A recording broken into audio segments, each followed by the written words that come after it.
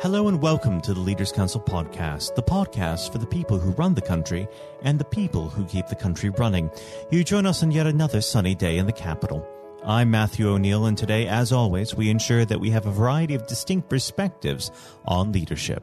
First, we're joined by Paul Rouke, founder and director of customer centricity at PRWD. PRWD is a user research, design, and analytics consultancy. Paul, hello. Hi, Matthew. Thank you for having me on this show. Thank you for coming on the show. Well, we might as well dive straight in. What is your personal leadership style? It is being open and frank and candid with the team that are around me, that are working within my organisation. So it's not being afraid of showing areas where I need to improve or areas where I'm working on myself. I'm not infallible. I don't feel like I have all the answers. So I suppose I would epitomise it by saying kind of humility is fundamentally the way in which I like to try and lead my team and what I try to deliver and demonstrate to the people I work with and to our clients as well. So in essence, leave the pomposity at the door. Sorry, say that again. So in essence, leave pomposity at home. Yes, very much so. And I think I often... If you picture it on a kind of scale or two ends of a spectrum, with humility on one end and being open and humble and wanting to listen to and respect the ideas and opinions of other people and not feeling like you have all the answers. The other end of that spectrum is what I would describe as being where you can be kind of egocentric and feel like you have all the answers and, kind of lead a company from the top down, where you're just directing what people should be doing, and you think that you have all the answers. And it's a very fascinating and a crucial thing that we experience with the companies we work with, because on that scale, from ego-driven to humility-driven, companies are often more kind of, in my experience over 15 years, they're more in the kind of ego-led, kind of product-led mindset, which for me isn't conducive of a truly engaging and open-minded workforce. And how did you come to your leadership style? Was there an individual early on in your career that inspired you? I think for me, it was actually, I experienced in my two previous roles before I started PRWD myself 15 years ago, I was managed by two different people over two separate roles within the same company. I moved from one department to another department. And when I took this opportunity to apply for the second company, the second job within this company, so it was a kind of cross-functional move, I got offered the job after the interview. So I had my leaving party in the first role I'd been there about 2 or 3 years. And on my leaving party at the end, my manager came up to me and she said, I wish you well in the new role, but I think you're being really selfish. And it really struck with me because I thought I'd given my all for that department and that job, and this was a new opportunity. I was stretching myself. I was moving into the kind of digital industry, which has become what I'm now so deeply passionate about. So for my manager to say that to me, that I was being selfish in my decision, it just struck me as just seeming completely wrong, not right. As it turned out, I moved into the new department. I was there about 2 or 3 years, but within the first 12 months, I realised the management style I was experiencing there was similarly suppressive, if I'm being honest. And I was very passionate. I felt I had a lot to offer. I wanted to help make an impact and make a difference. And this is going back about 18 years. And I just always felt like I was being pigeonholed and suppressed. And I was trying to climb the ladder, not necessarily from a title point of view or salary point of view, but I just felt I had so much to offer inside for the department. And my manager just really kind of kept me suppressed and just kind of kept me held back, really. And this led me to think, I got to a point where I thought, I can't take this anymore. I don't want to be held back. I feel I've got so much to offer. And it led me to thinking that I'm going to start working for myself. And it was actually my dad, years and years ago, when I was about 10, 11, he was about 30 or something like that. And my dad worked for himself for 2 years with a business partner. And I had that at the back of my mind. So it was effectively, from an early age, my dad inspired me to have the faith in myself, to work for myself. But then it was the two separate jobs with two separate managers that held me back. That was the culmination, which led me to think, you know what, I'm going to work for myself. And I remember thinking when I started working for myself, if I ever employ anyone, my management and leadership style is going to be the opposite of the last two managers that I'd had. And so that's where it came from. That's where the humility and the open-mindedness came from. Well, often we get caught up in our own businesses and forget that the people who work within them are people and they have their own aspirations and dreams, and it's important not to stand in their way. How do you develop your personnel? Do you have any mentorship programs or any words of advice for them? So I suppose if we go back first to the interview process. So when we put job advertisements out, we ask people to supply obviously CVs and maybe a LinkedIn profile, but also we ask them to provide a cover letter explaining why they feel why they're applying for this particular role. And now, even from that first stage, we get a really good idea of this person, about how passionate they are and how motivated they are to try and make an impact with us in the recruitment process. So we get some cover letters that are very generic. We get others that are very detailed and very tailored to the role and the company. So they've obviously done the research. So even at that stage, we can get an understanding of this person's desires and willingness to stand out and actually want to show that this is not just a job. They really want to work at PRWD. So then when we interview them, we meet them, we obviously ask various questions to get to know them, which is obviously a key way. But we also ask people fairly personal questions around, what is it that truly motivates you?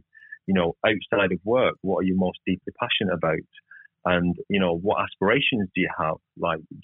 And then also questions around how comfortable do you feel when you're challenging the status quo or you're trying to be the change? Is that something that you're comfortable with? Because be the change is actually the why behind PRWD. We work to make a genuine, true, long-term difference with our clients. So we need to bring people into the company that are willing to step outside their comfort zone and stretch themselves. So we really get a good understanding in that interview process with a few different steps about how compatible do we feel these people will be to come into this very autonomous environment. And then when people start, because we've gone through that process and we've got such confidence that they can make a difference, we give people opportunities to just dive in. Like literally, it's not a slow process of bedding in and just taking your time. We've done our due diligence and we give them projects pretty much straight away. And it's kind of that sink or swim attitude, but we pretty much always get everyone that swims. So, and it does sound like your recruitment approach at PRWD is working because, of course, you're playing with some of the really big players in the game at the moment. Your client list reads quite well. How do you manage to hold on to these clients?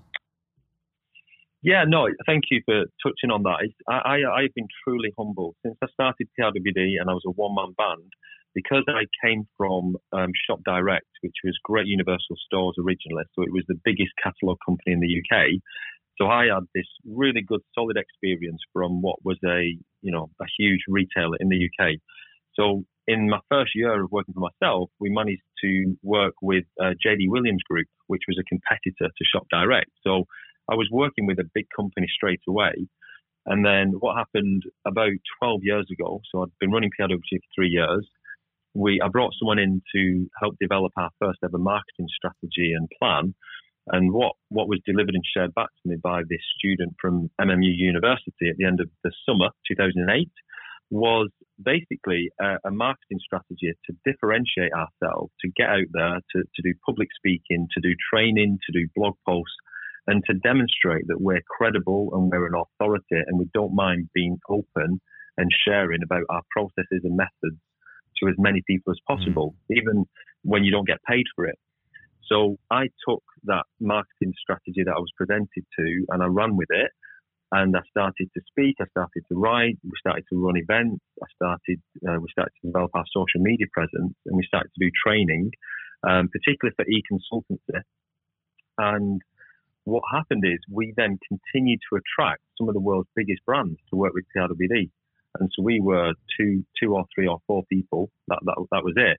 Yet we were working with global brands. We've worked with Nike, we've worked with Red Bull, we've worked with Games Workshop, we've worked with Skyscanner, we've worked with the Louis Vuitton Moët Hennessy Group, and yeah, I just continue to be humbled by the scale and size of companies that choose to come to PRWD to ask for our services. So in terms of how we hold on to them, clients, going back to your question, this is, for me, it's always been about developing genuine, meaningful relationships with the people we're working with. So it's not just providing a service. You know, I look to try and build connections and build relationships with the decision makers and the people we're working with. Because as you say, at the end of the day, we're all human. We all have our own needs. We all want connection with other people, and connecting with people on a deeper level is something that can really help develop far more meaningful relationships. And I've seen this on an even more profound level since coming to faith in 2019. The connections and depth of relationships I have now in a working environment has just gone on a much deeper, more dramatic level. And I know that there's no turning back, because this is about human to human interaction at the end of the day. Well, Paul, it's been an absolute pleasure having you on the show today. Unfortunately, our time has drawn very quickly to a close. But before I let you go, just very quickly, what does the next 12 months have in store for PRWD? It will include increasing our new clients coming on board, developing more long-term relationships, and continuing to demonstrate that as an agency, our Be the Change mantra is what epitomizes PRWD, and it's ultimately what companies get by working with PRWD, because we help them go on that journey from being product-led to being customer-led. Well, Paul, it's been an absolute pleasure discussing leadership with you, and I very much hope you come back on the show very soon. Thank you very much. Yeah, it's been a pleasure for this opportunity. Thank you. Thank you, Paul. That was Paul Rouke, founder and director of customer centricity at PRWD. And now, if you haven't heard it before, is Jonathan White's exclusive interview with Sir Geoff Hurst. We're now joined, though, by former England footballer and still the only man to score a hat-trick in a World Cup final, Sir Geoff Hurst. Thank you very much for coming on today. You're welcome. You're welcome. Good afternoon. And perhaps I should start and get it over and done with. I know you must be bored with it, and you've probably been asked 1,000 times.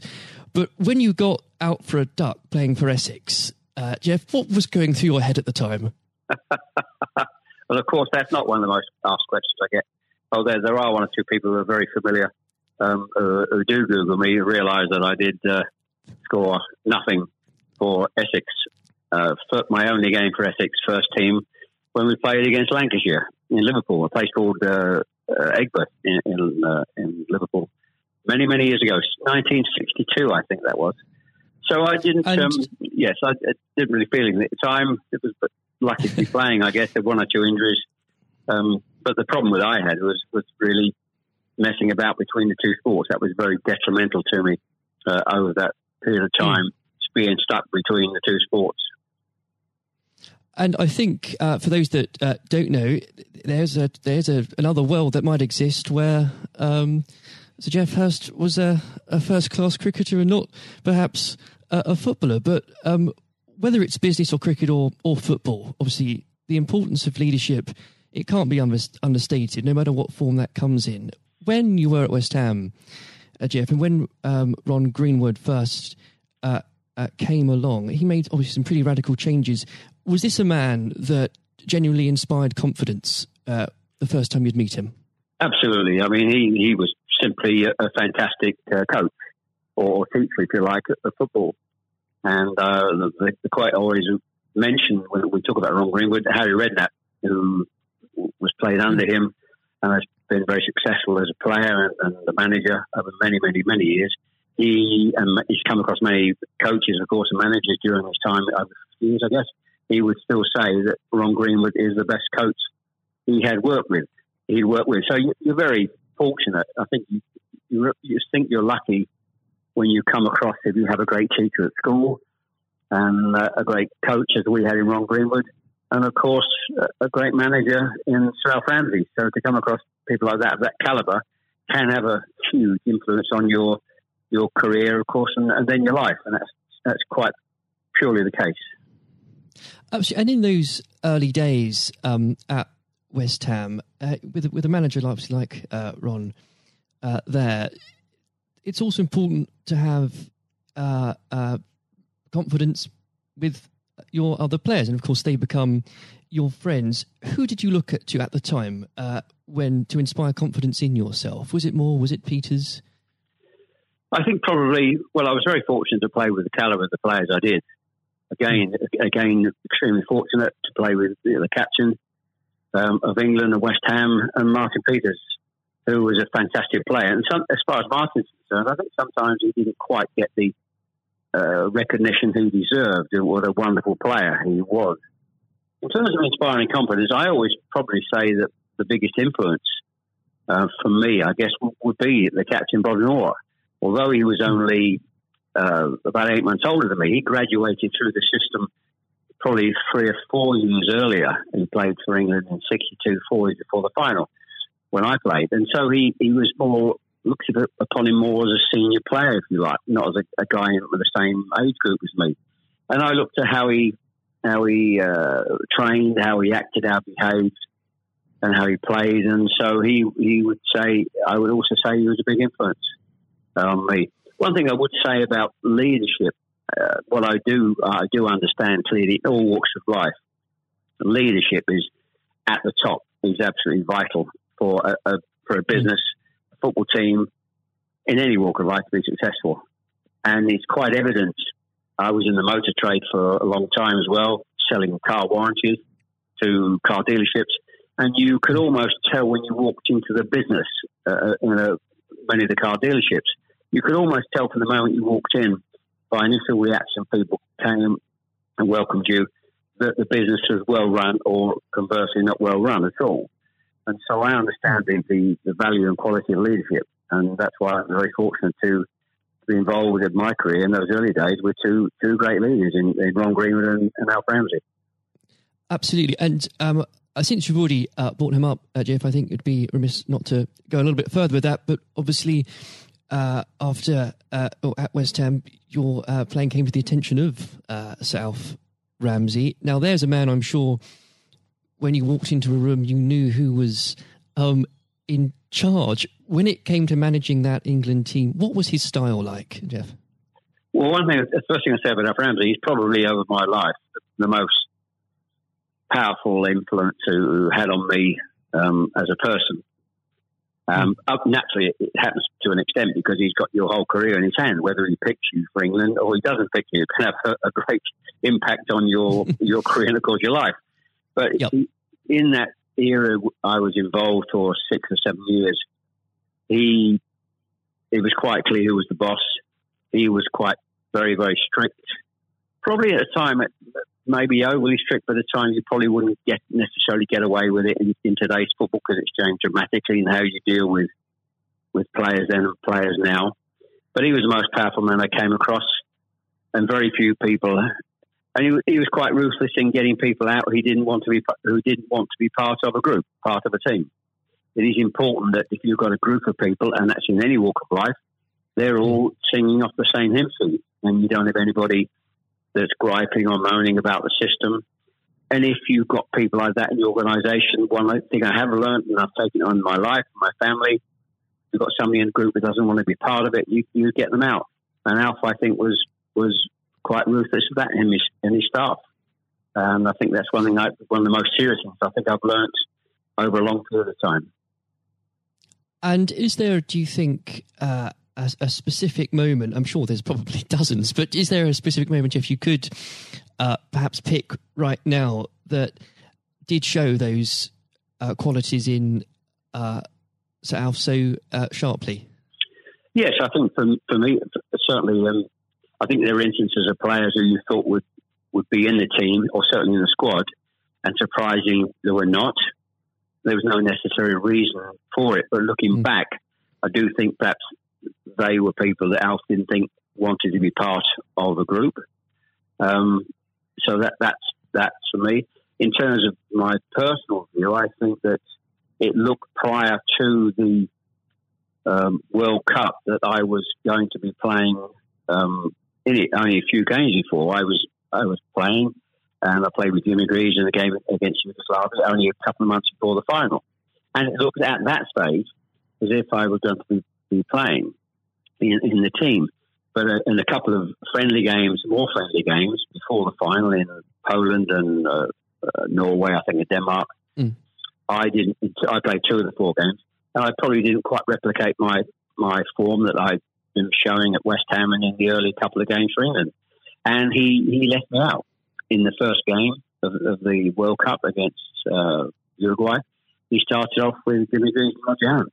So I had an impact of thinking at that stage I looked like I was going to play, and didn't start because of just a lack of form. I didn't play quite well enough to justify my position.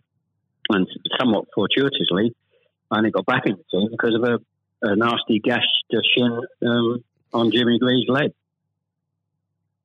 And I think what you've said there, Jeff, actually does sum that up really well. And more than that, whilst it's important to have that someone in charge with those qualities, it's almost useless if there isn't a strong and unified team behind them.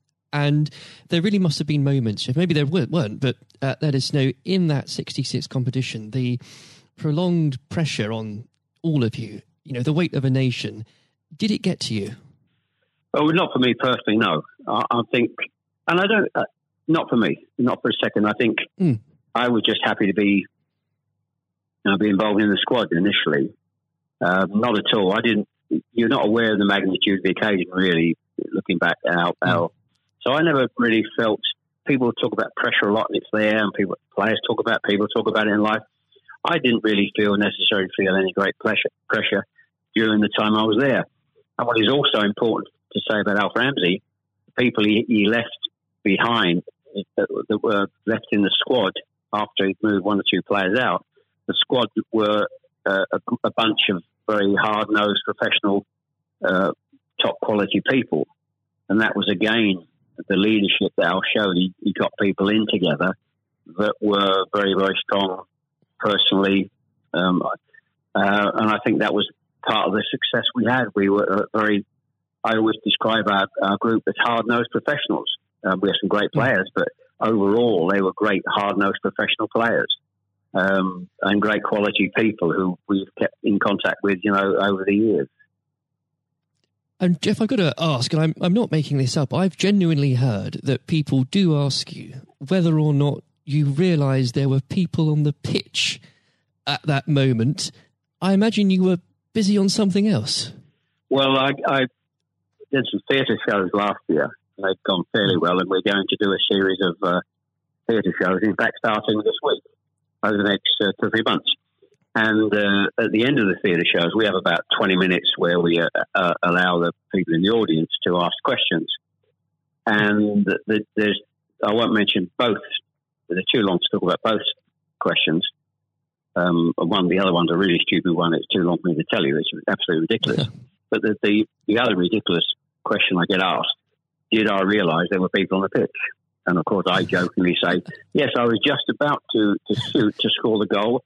And I looked round, put my foot on the ball, and looked round for a little while and said, oh dear, there are 6 or 7 people running on the pitch. So I've had been asked that once at one of the theatre shows. So I make a joke about that and saying, yes, I put my foot on the ball and waited to just have a glance round, Maybe it does prove there are things such as stupid questions, really. Oh, yeah, there certainly are. I've got another one which I won't bore you into. It's too long to tell you.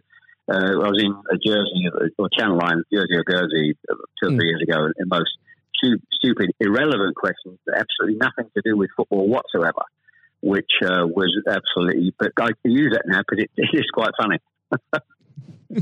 Well, maybe another time then. But Well, you want me? I can tell you if you want. You got time? I can tell you if you want. Jeff, go on. Go. I think it would be silly if I said no at this point. Okay, so I was doing at a dinner in the Channel Islands, 300 or 400 people, black tie dinner, guest of honour. On this occasion, I was speaking for about 20 minutes, then allowing questions from the audience at the end of the evening. And there was usual football questions, and then all of a sudden I had somebody at the back who asked a question. I didn't quite hear what he said. He didn't have the microphone with him, so I said, I didn't hear what he said. Can you please give this chap the microphone so I can hear clearly what he said? So the chap had the mic, and he said, when a turtle loses its shell, is it naked or is it homeless? Right. What a question. What a question. I think that would be definitely in the stupid category, wouldn't it? So we had a laugh about that.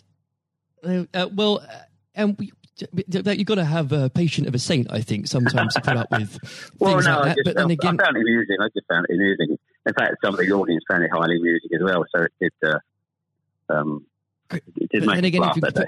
If you can put up with my questions, you can probably put up with anything. But there would have become a point, though, Jeff, I think you were a young man when obviously this happened, when you must have realised that teammates, began looking at you for leadership. Is that something that occurred to you, or did you just realise that by one way or the other, people actually begin to look up for you for inspiration? Well, possibly. That's never really struck me until you've actually mentioned it now, quite frankly. It's a new question.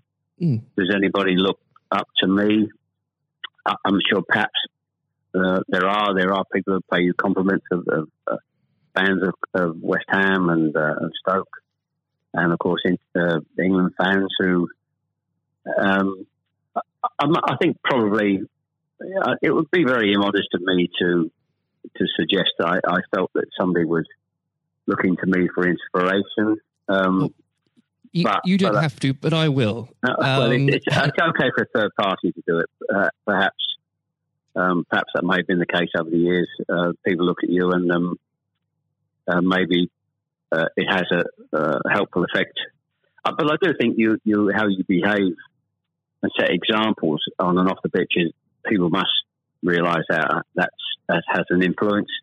How you react and behave to situations on and off the field surely probably has an impact to younger players coming into the team latterly.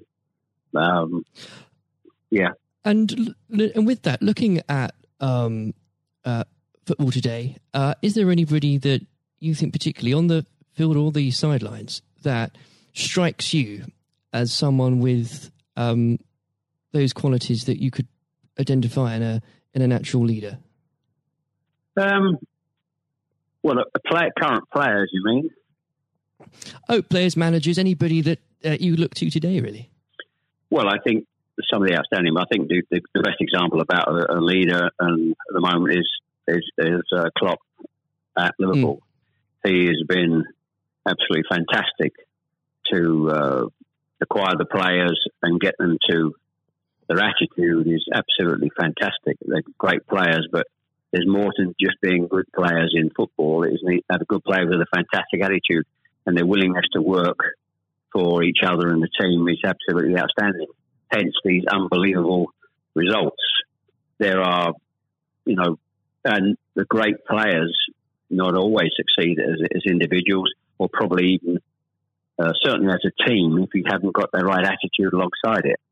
And they're probably, and that comes through the leadership. That's not just luck. Absolutely. That's absolute leadership. He'd be the best example, of course, in football terms today.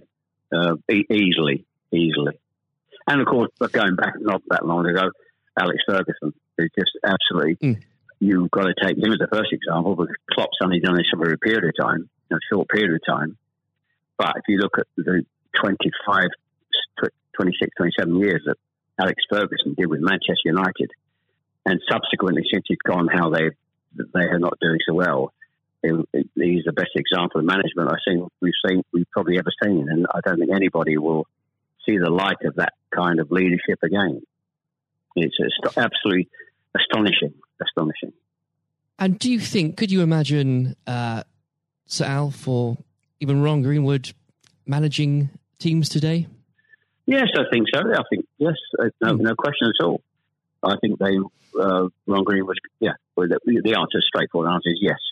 Good answer. The straightforward answer is yes. I can elaborate as much as you want, but the straight answer is absolutely categorically yes.